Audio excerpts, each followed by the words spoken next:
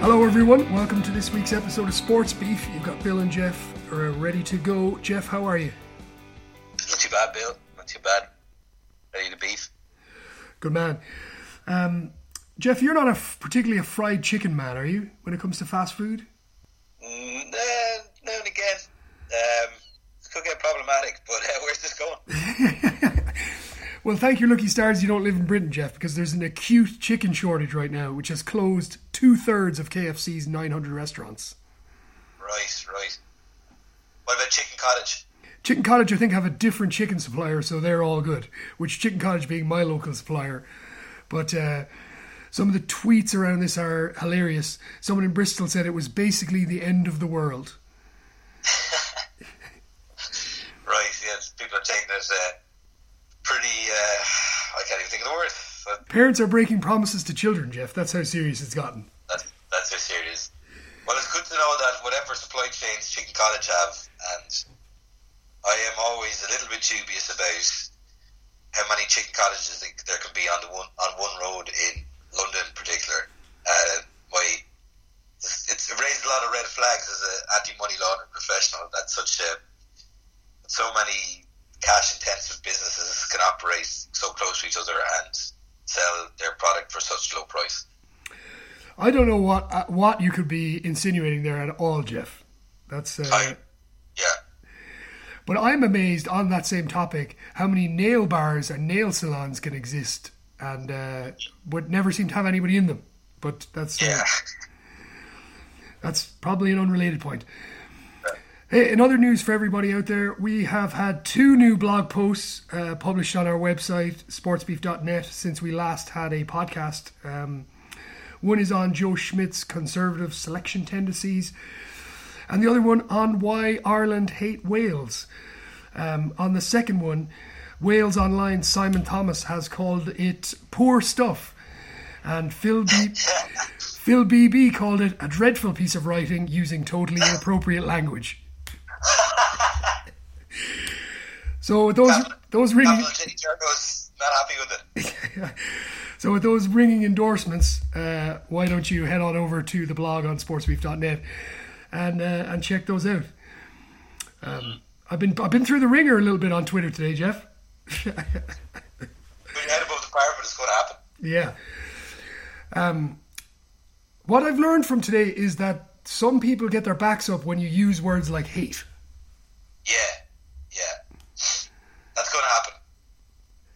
Yeah, like the meaning or the central message, even though the central message I think is quite complimentary,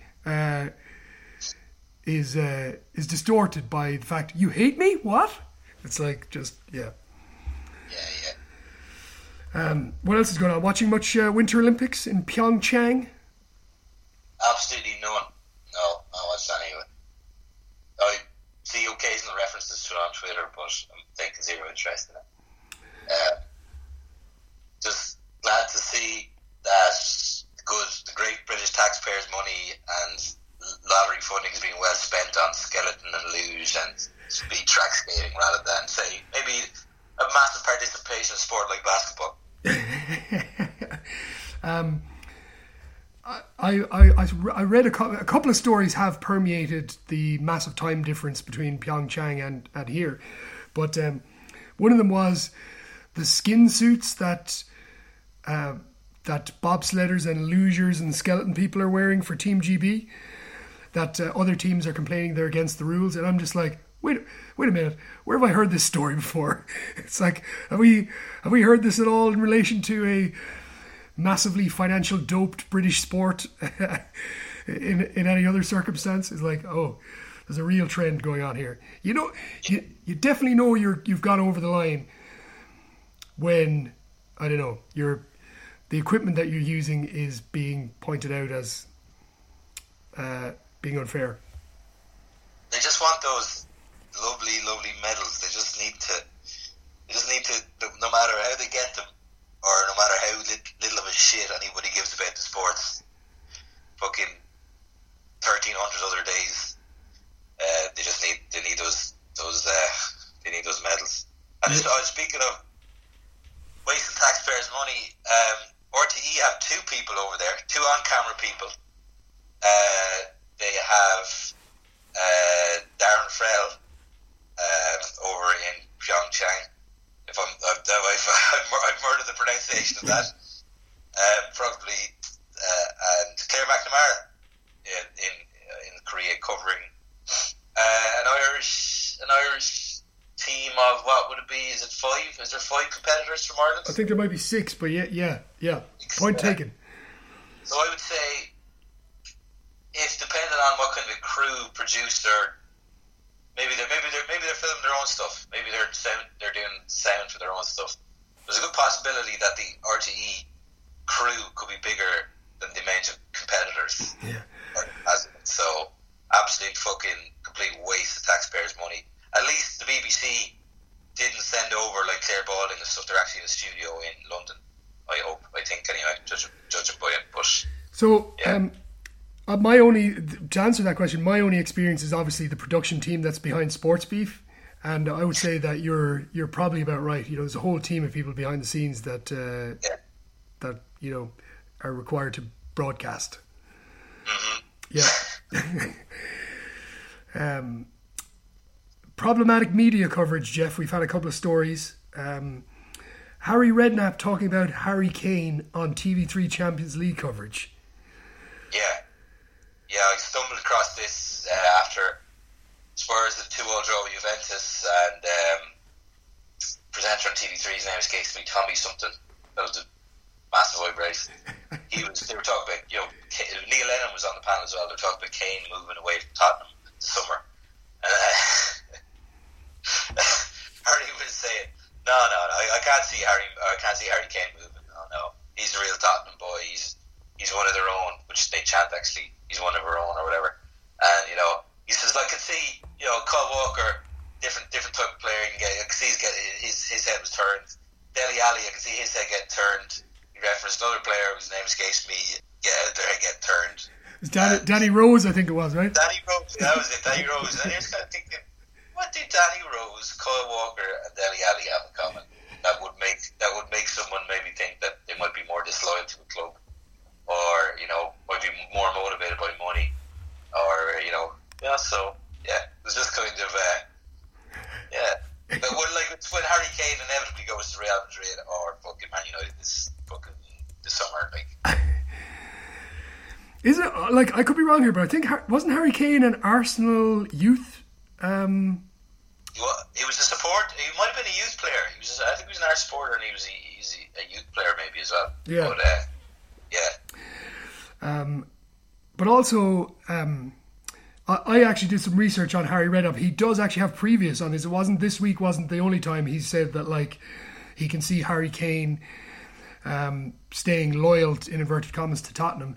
He's compared him on TalkSport before to Steven Gerrard and being a one club man for his entire career.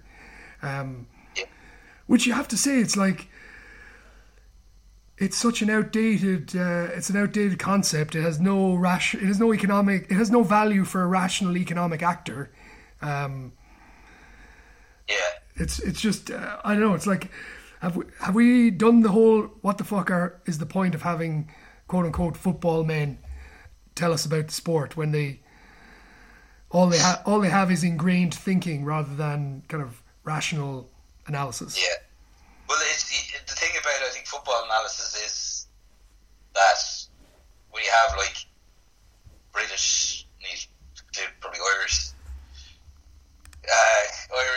analysts, none of them have managed a big club in the last 20 years. So they're just they don't know what they're talking about. None of the big four clubs, apart from Brendan Rodgers, has been managed pretty much by any British or Irish manager in God knows how long. So, their insight is limited about how at that level operate. I know Harry managed Tottenham not that long ago, and Tottenham are a big club now, but Tottenham aren't nowhere near as big as a club now as they are then, or they were then. But so it's ridiculous. But it's just it was just what can you say about it? It's I think it was Barry Ronay wrote a really good article a couple of months ago about just the disgraceful treatment that Raheem Sterling gets in the press. And obviously it wasn't nowhere near as bad as what Raheem Sterling gets, but it was just that kind of same ingrained belief of, these boys, they have their heads turned by agents. They probably don't like it up when they're playing, It's kind of just general stereotypes. Yeah. Rugby coverage this week, Jeff, not immune from such stereotypes. Neil Francis's piece on Teddy Thomas in the Sunday Independent was frankly unbelievable. Under the headline, "How can you trust a man who wears a bun in his hair to defend your line?" Yeah, so I was a bit disappointed by the kind of knowledgeable rugby Twitters out there. There's a few good fellas, like, they break stuff down and they realise Fran was a fucking clown and all that kind of stuff, but they were all like, "Oh, it's so stupid, he's talking about his hair," and you're like, hold on a sec now, actually read it. Like, actually read the article. The article is just full of dog whistle terms and expressions and just lazy stereotypes about players of colour. It's borderline disgraceful, I thought. I think I said to you on Twitter or on WhatsApp, there was 5 references to named players either being defensively suspect or having made major errors during games. Yeah. 3 were black. One was Simon Zebo, one was Teddy Thomas, and the other was Verimi Vakatawa. Yeah, Vakatawa. And the 2 white, and that was it. They were just said there were stupid things they'd done or whatever. And then the 2 white guys were Larmore and Levy, and they were given like a boy. He says about, this is about Levy getting done in the Italian match. Was Tommaso Costello too quick for Levy midfield, or had the Leinster flanker momentarily switched off? Did Jordan Larmore give Matteo Minozzi too much space on the outside? In fairness, the Italian fullback's footwork was very nifty, and Larmore wasn't the only one caught out by his impressive pace. So he's given the 2 white boys a boy, and he's absolutely hammering the black fellas, and he's hammers into Teddy Thomas. Yeah. And the worst thing he says in the fucking whole thing is when he's talking about Ireland against Wales and how coaches like Andy Farrell and Gustard and Sean Edwards wouldn't go near a player like Thomas or whatever. And then he says, blah, blah, blah, blah. He's talking about the Wales-Ireland match. This one is down to who is the smarter defensively and which team has a player who will be caught out defensively. There are no Teddy Thomas types playing on Saturday. Oh. It's all... What's the Teddy Thomas type, I wonder? Well, you've set it up pretty much as just the black guy. That's what you've set it up as there, Frano. So... Because you've said Dan Levy isn't the Teddy Thomas type, and you've said Jordan Larmore isn't either, but you pretty much said Zebo and Vakatawa. I'm gonna... That's the way I read it as well, but I'm going to try and prove that it's based on bias as well, by disproving things that he says in the article. He says Thomas is clueless defensively, and while he has scored 8 tries in his 10 test appearances, he has probably been responsible for conceding more than that. So this sentence in microcosm, you have a fact, 8 tries in 10 test appearances, but then after that you just have a statement, an unresearched take essentially, but has probably been responsible for conceding more than that. Thomas has lost nearly all the games he has played for France. Well, he hasn't. He's played 10, won 4, lost 5 and drawn 1. So lost 5 is 50%. It's not nearly all. And one of those losses is that game against Ireland. Would we put the loss to Ireland on Teddy Thomas's doorstep? His 8 international tries have come against Australia, New Zealand, Ireland and Scotland. And he scored a hat-trick against Fiji, I think. It took me a sum total of 2 minutes to find all this out. Who is his sub-editor? Who's his fucking fact checker? It's dog whistle, as you say. Yeah. It's just like, this is 2 black lads playing on the wing. Let's just hoof it up in the air. They don't like that. Let's get them turned. Let's kick it in behind them. Let's target them. Just come on, fuck's sake. And Teddy Thomas scored 3 tries in in the first 2 rounds of the Six Nations. He's got to be in the mix for player of the tournament. Like, yeah. Here's that's obviously before he got kicked off the squad because he was being interviewed by the police about the police were investigating a potential sexual assault in Edinburgh on Sunday night. Yeah. But here's something that just jumped out at me now, looking at this article again. So he's talking about Ireland making defensive mistakes. Blah blah blah. North's second try last year was out of the Teddy Thomas school of defending. Reece Webb goes down the narrow side of a line-out maul, and Simon Zebo comes in off his wing, and North is untouched as Webb makes the pass.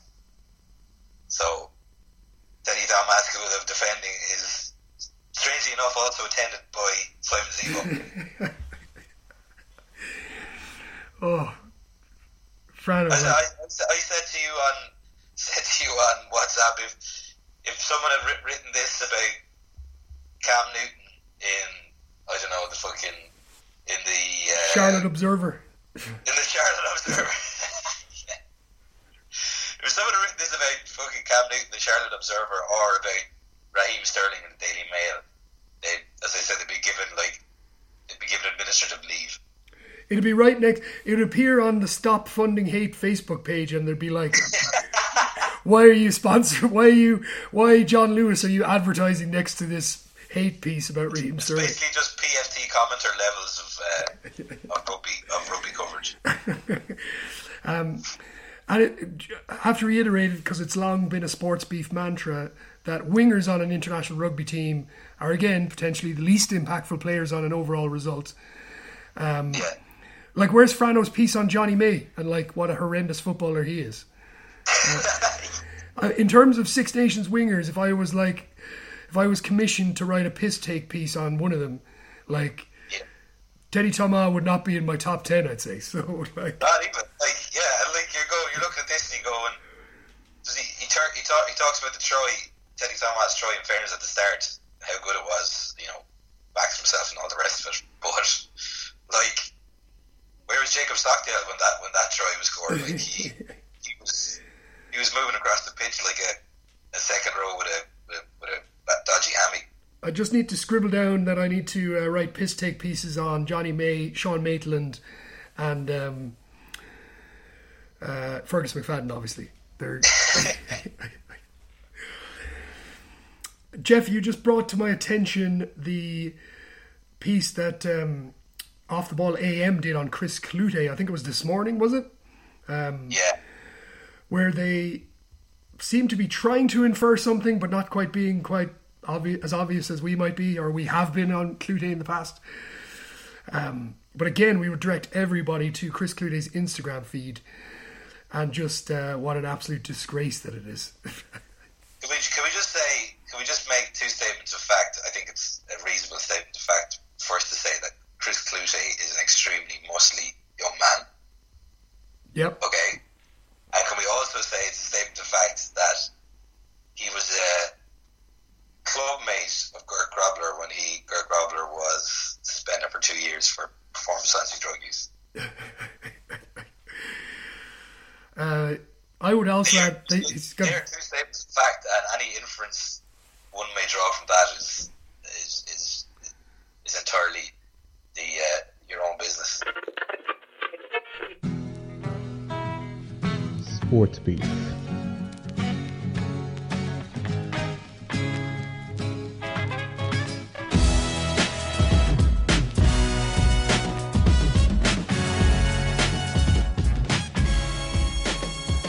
Paxton is tearing, chased by Clive Rees, inside the Dome, Dome's the corner, what a drive!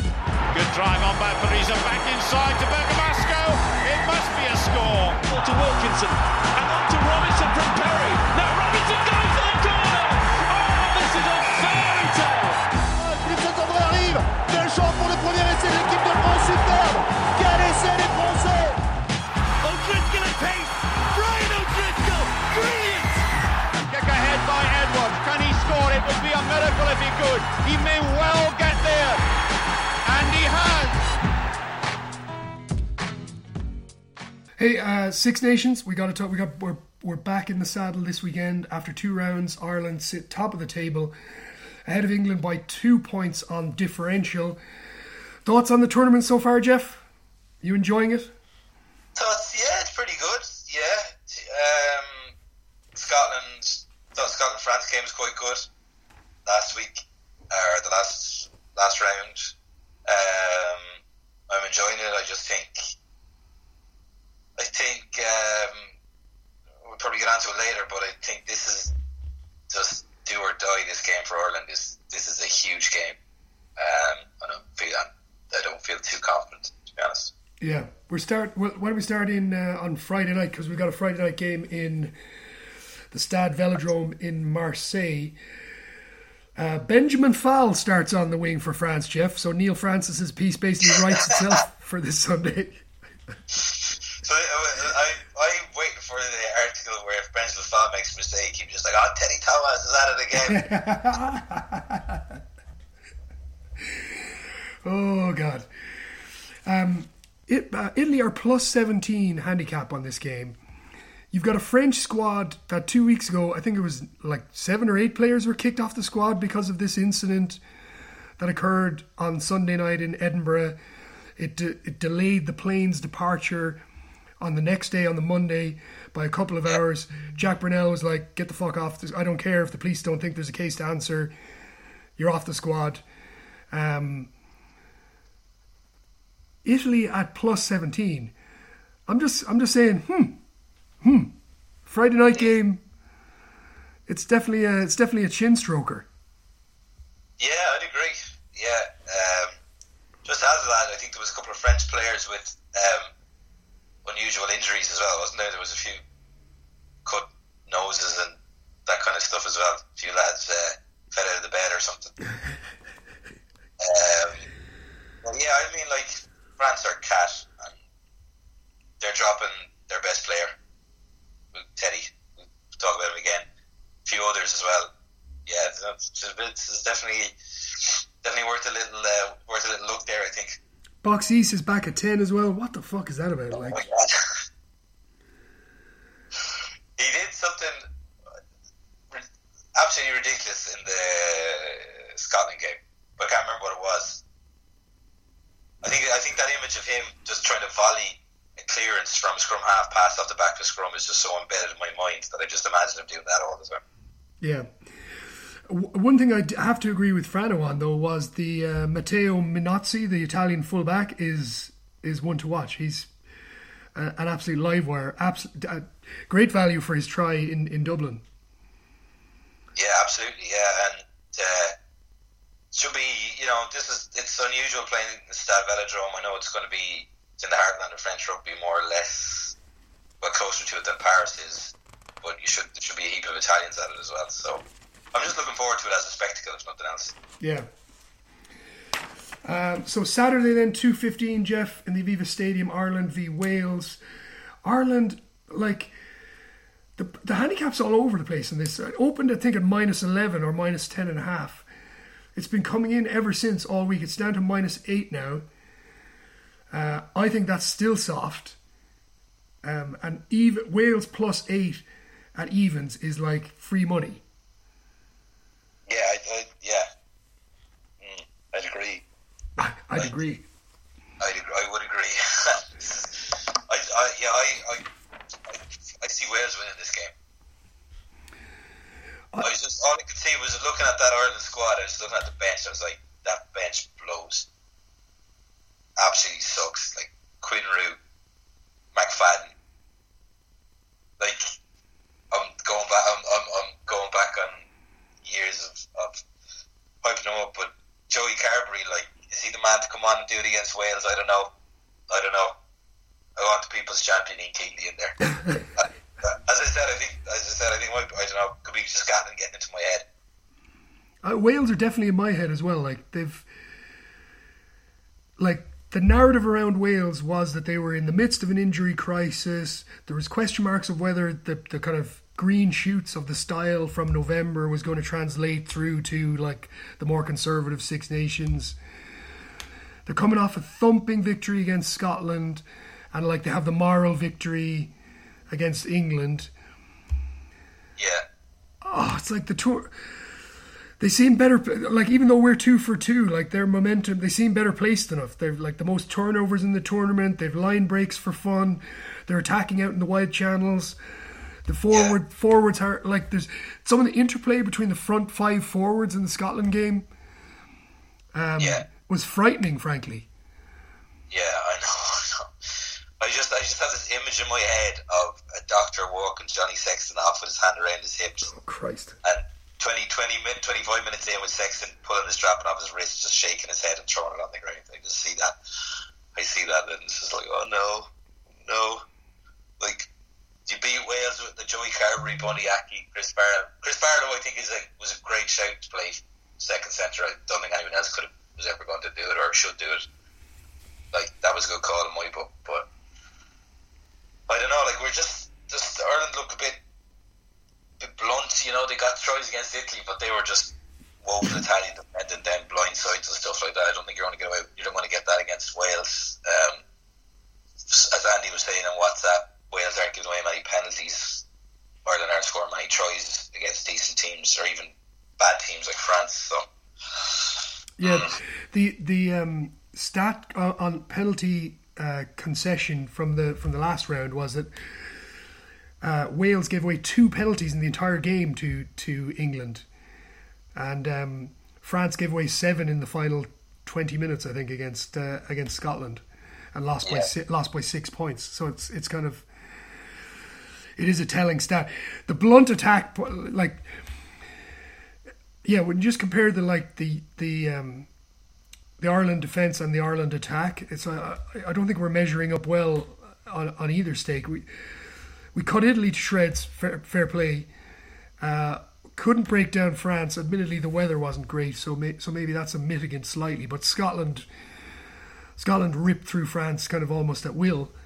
And then the defence, as long like we've been talking about the narrowness of the Irish defence since the World Cup in 2015. That's nearly 2.5 years ago, and we're still vulnerable outside of 13, and that's just a huge concern. And if there's been no indication that we can fix it in 2.5 years, then you got to think we're going to get fucking roasted. Yeah. Just, I mean, like, we're even in the attack, we're fairly predictable. I mean, Italy are no great shakes, but when you're running those loops and even those moves that Sexton runs really well and inside balls and stuff like that were really successful in November. But when you're playing Northern Hemisphere teams that know you inside out, I don't know if you get away. You're not going to have such big like power plays. Going to be as successful. We got to retire the loop, surely. Like, is it time? Is it time to retire the loop? It's time to, and you can see the loop coming a mile away, because here's the tell if you're watching. Just the body shape of the person giving the pass. So if Sexton gives the pass, he doesn't zip a kind of spin pass, because his body shape is not facing the try line. It's parallel to it. So he gives an end over end pass to the first receiver, who is always shaped up to give it back to him. And it's just, you can just see it coming a mile away. You can just see it coming a mile away. And they'll have variations on it. They'll have someone running through where they'll dummy the feed back to Sexton or whatever, but I just don't see it. But that's the thing I don't think they do enough of, is like, you can keep doing it as long as the read options are such that they make the defender think twice. Like, they're like, you make the defender make a second read. So it's like, oh shit, that's a loop, I can see it coming. And instead of biting all the way in and shutting it down, they're showing something else that makes them go, oh, maybe I've got to protect against this kind of pop off the second receiver or whatever. It's like, but that's what I don't think we have enough of. Yeah, I think Darcy was saying in the paper there, and something I agree with as well. I think it's a good, something I've been saying for a long time, but is running a kick pass off a loop. So if you run a loop and then the winger bites, then there's a heap of the space in behind that winger. Yeah. And he could just go to a kick pass, which kick pass has obviously worked really well for us so far in this Six Nations. So we'll see anyway. We'll see what happens. But this is like, if we win this 3-0, I'll be just delighted. I think it's the only way we can win is if it's a real arm wrestle and we're like kicking the leather off. Fuck it, I can't even say it. Like, it's just, Interestingly, I didn't take much joy from Darcy's piece because he was bigging up Chris Farrell. That's the one that really got the demons going in my head to say, like a 2-cap or a 3-cap wonder can't be the answer in this equation. It just doesn't make sense. As far as he took 24, I thought he was like 29 or something because he looks pretty old, and there's always been this talk about this guy who played in France or Montpellier or whatever. So I thought he was a lot older than he was. Yeah. Then at 4:45 p.m, we're in Murrayfield, Scotland against England. Great lineup on Saturday, actually. Scotland +7, England -7 at the bookies. Is this open and shut, Jeff? Like, there's another inexperienced player in at the tight head for Scotland, Simon Bergan, who has the name and the sound of a man who's no business being in the Calcutta Cup. But there we have it. But I'm not going to lie, I haven't seen that much of England. So, because I was just, the first week it was like, I'd rather inhale. I'd rather poke myself in the eye than watch England beat Italy by 60 points. And I was in IKEA when England played Wales, so yeah. I was just going to say you'd rather inhale paint fumes than watch England. Yeah, which is pretty. Yeah.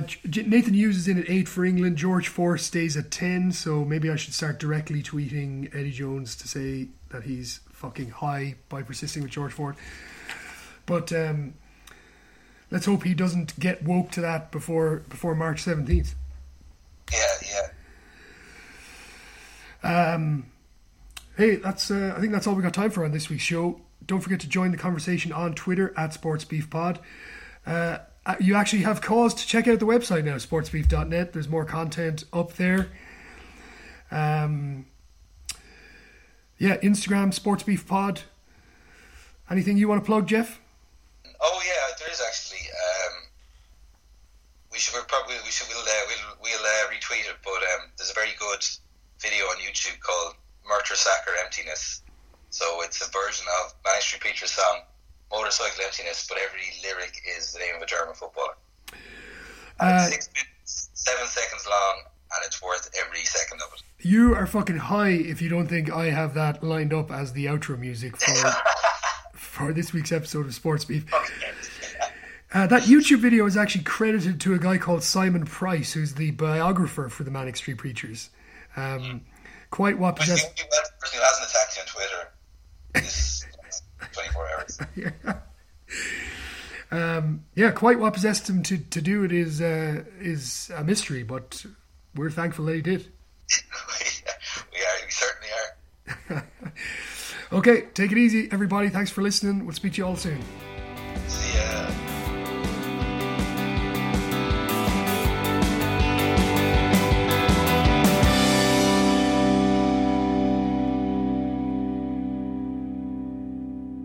Was that your last beef as a single man? No, we're beefing next Tuesday. Oh, right, yeah. Oh, yeah, I forgot. We've got to do the post Welsh defeat beef. Oh my god. And it doesn't mean I'll be any less sick when they lose. Oh, big time.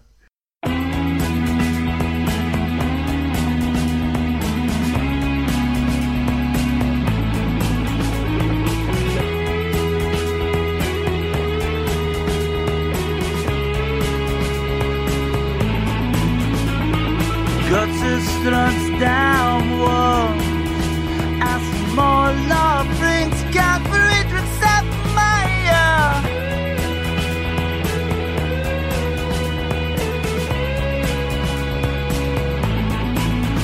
I'll get tired back Babelford Hot milk and love lemon candle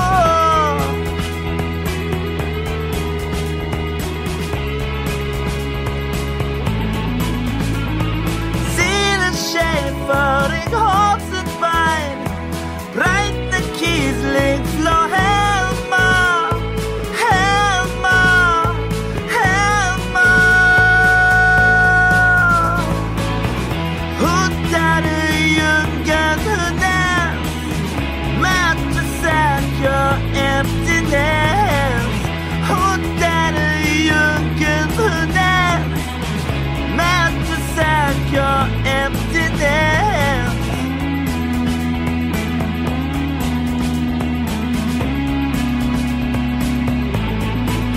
Schweinsteiger schon Sauerstein Overat dit hässla ballag magat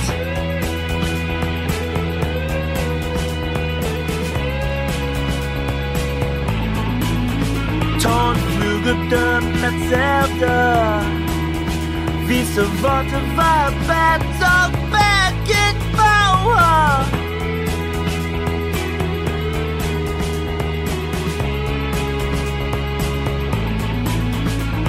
Schutz der Kunst, Watting Muller Schutz Neuwald, Marshall Auge Auge Auge Hunderte jungen Hunden Meant to sack your emptiness Hunderte jungen Hunden Meant to sack your emptiness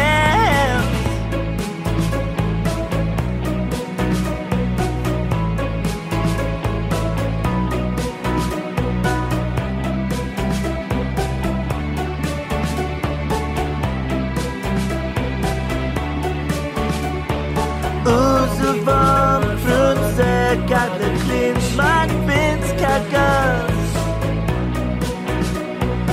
Usevan frunse gadde klins magvins kagas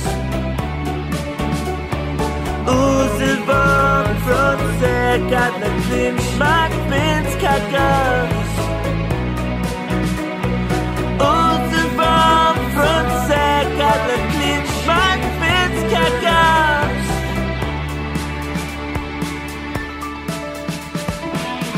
Hunderte jungen hunden Meant to sack your emptiness Hunderte jungen hunden Meant to sack your emptiness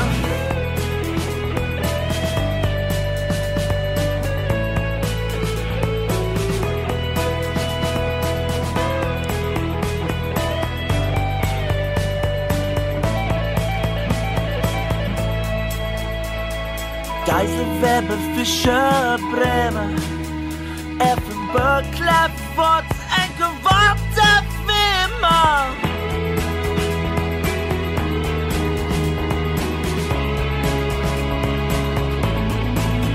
Großkreuz, Hamann, Tod, Fritz Hieronymus, Kurani